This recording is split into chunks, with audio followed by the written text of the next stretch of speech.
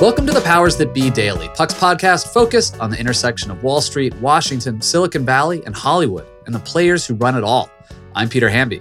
It's Wednesday, August 17th. Today, Bill Cohan is here to talk about the EV revolution, led by two companies, Tesla and Rivian, with two very different leaders.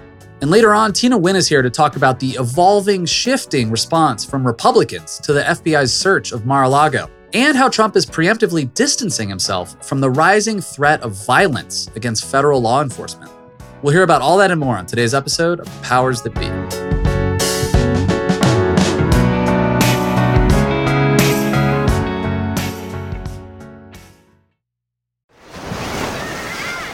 Hear that?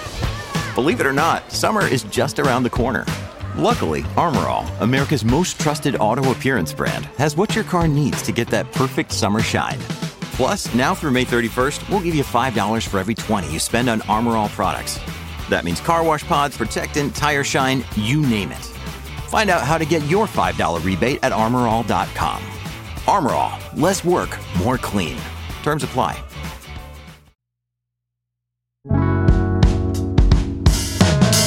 Happy Wednesday, loyal listeners. I'm joined today by Bill Cohan. How you doing, Bill? I'm great, Peter. It's nice to have you back. Thank you so much. I want to talk to you about EVs. Are you ready? Yeah, definitely. What does EV mean? Electric vehicles. Electric vehicles. Very complicated.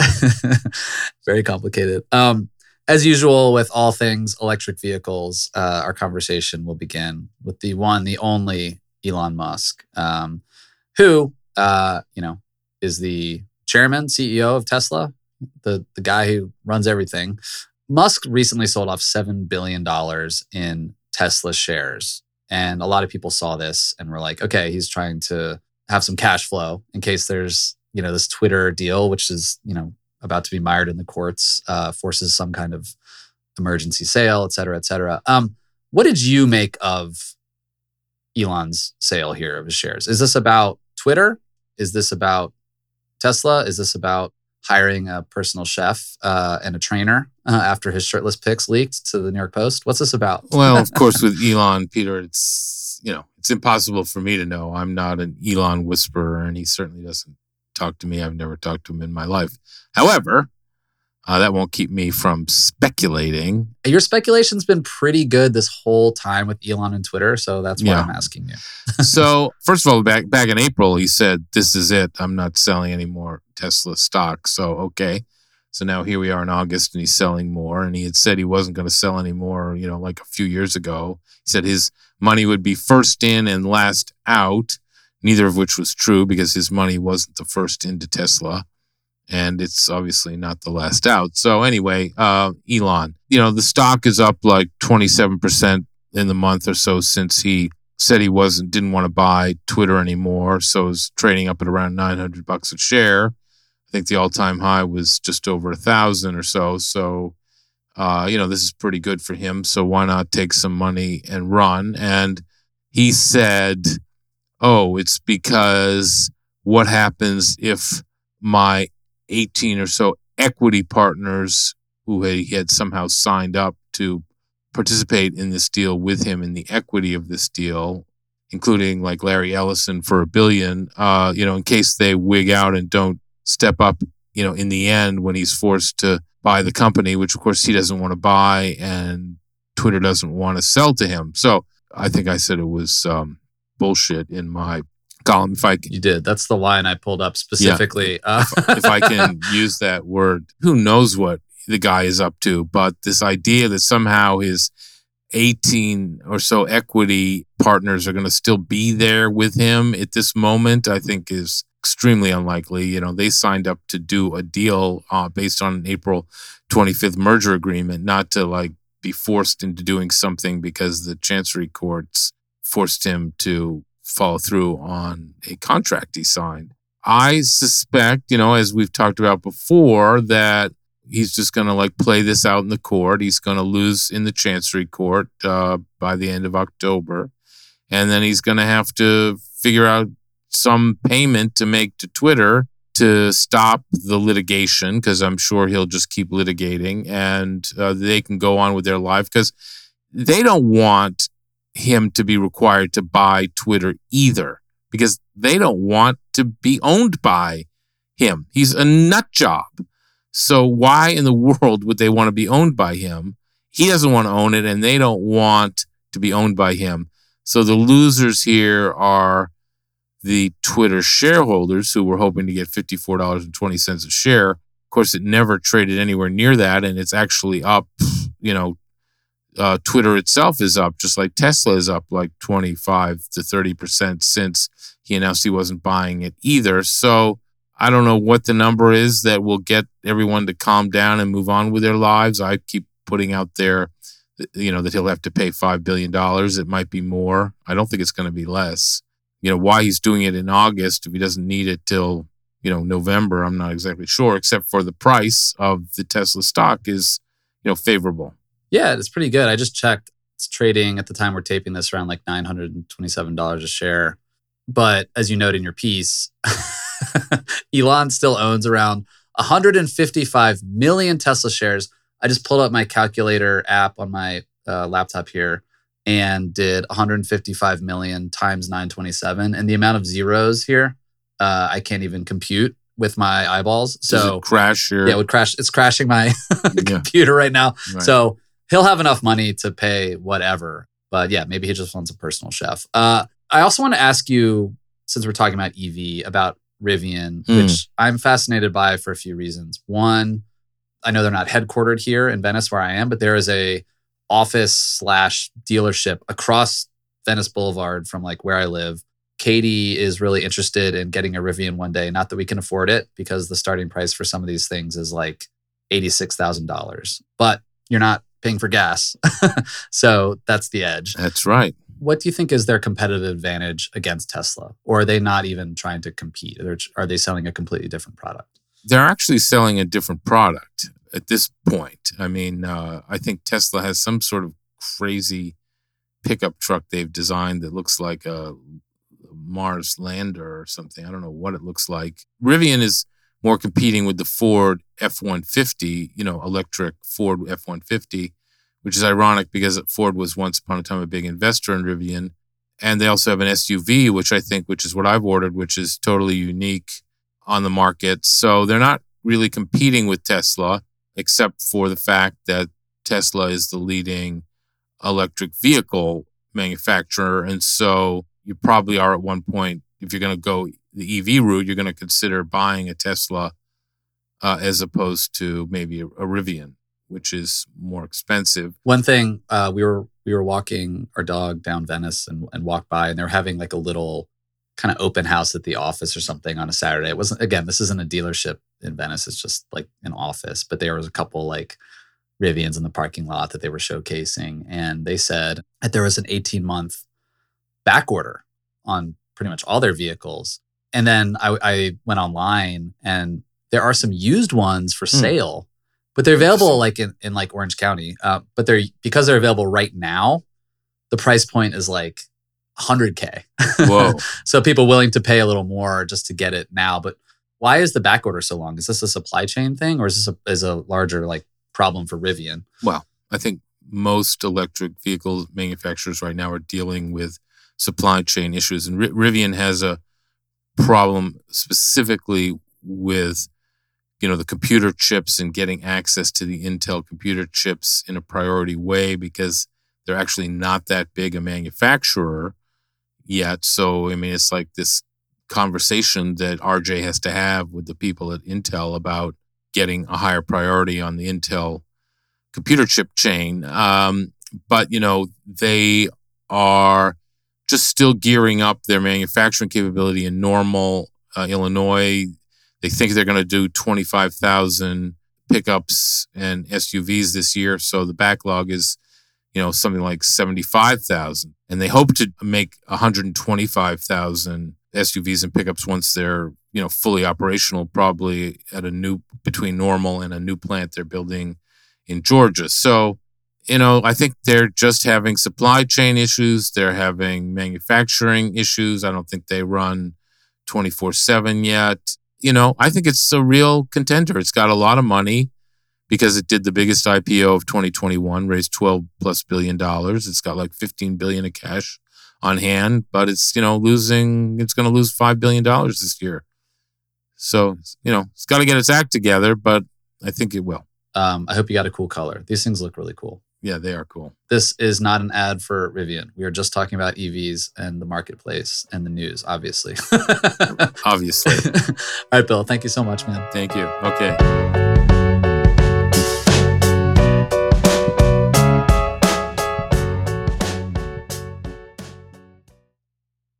Hey, Powers That Be listeners, I'm here to tell you that there's no reason to panic the next time you're searching for the perfect gift. Now you can use gift mode on Etsy.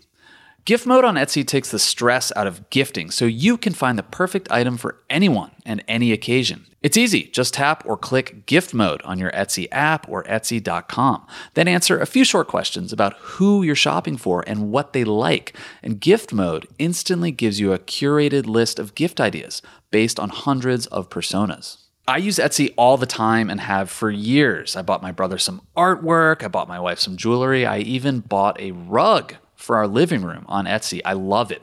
But there's a lot of pressure around gifting. I usually have a hard time thinking of gift ideas for friends and family members around the holidays or birthdays in my life. And sometimes I get super stressed trying to find the perfect thing. But now with gift mode on Etsy, I can search hundreds of gifting personas and find so many incredible items. And I actually just found the perfect gift for a buddy who's just as into Cincinnati sports as I am, a hot cup of Joe Burrow mug. That's right, I found that on Etsy. It's amazing. Now it's simple to find gifts made by independent sellers for all the people in your life. So whether you need a housewarming gift for the new homeowner or a birthday present for the pickleballer, Gift Mode has you covered. Need to find the perfect gift? Don't panic. Try Gift Mode on Etsy now. Welcome back. I'm Ben Landy, here with Tina Nguyen. And at the moment that we're recording this, it's been about a week since the FBI searched Mar-a-Lago.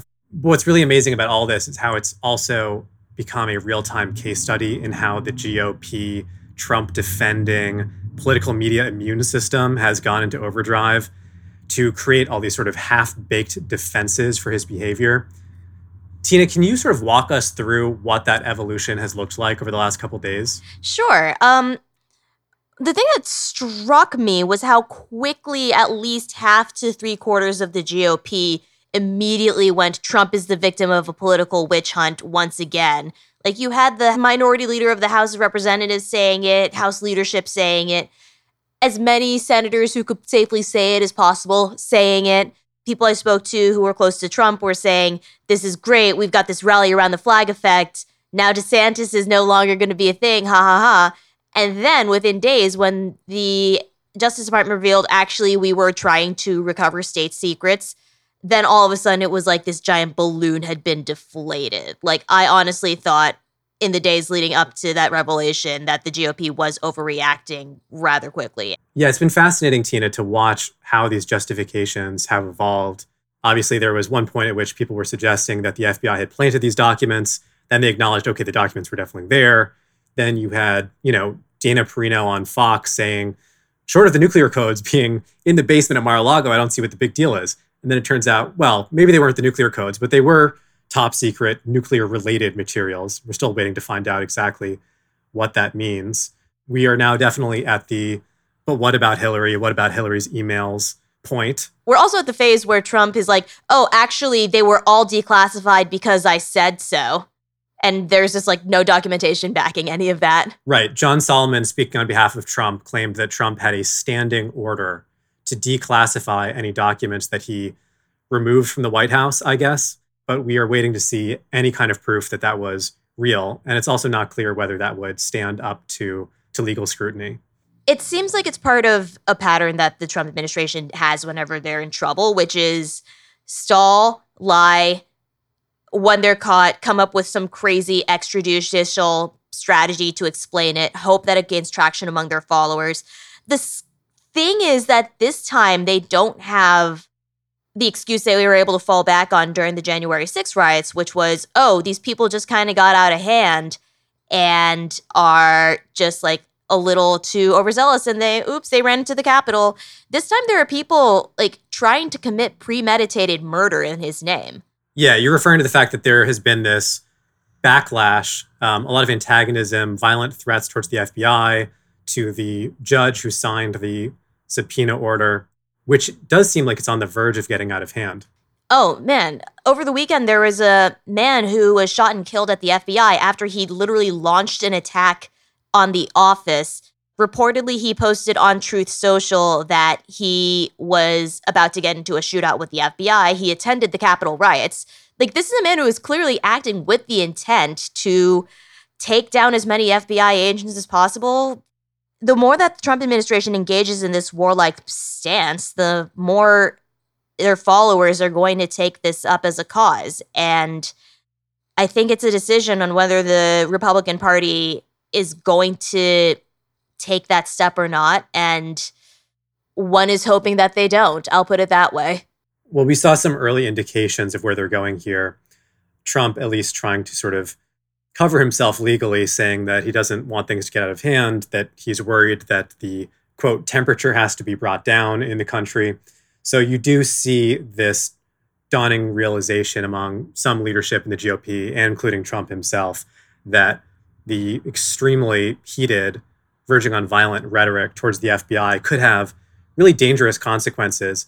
And this Trump bump we've been talking about, where we've seen the former president's polling shooting up as a response to being the alleged victim of the FBI, could result in something truly terrifying and violent on the scale of January 6th, perhaps, that would cause all of that goodwill and circling the wagons effect we've seen disappear overnight. How does the Trump administration and the GOP get out of this? Like, they've already permitted so much in the name of protecting Trump.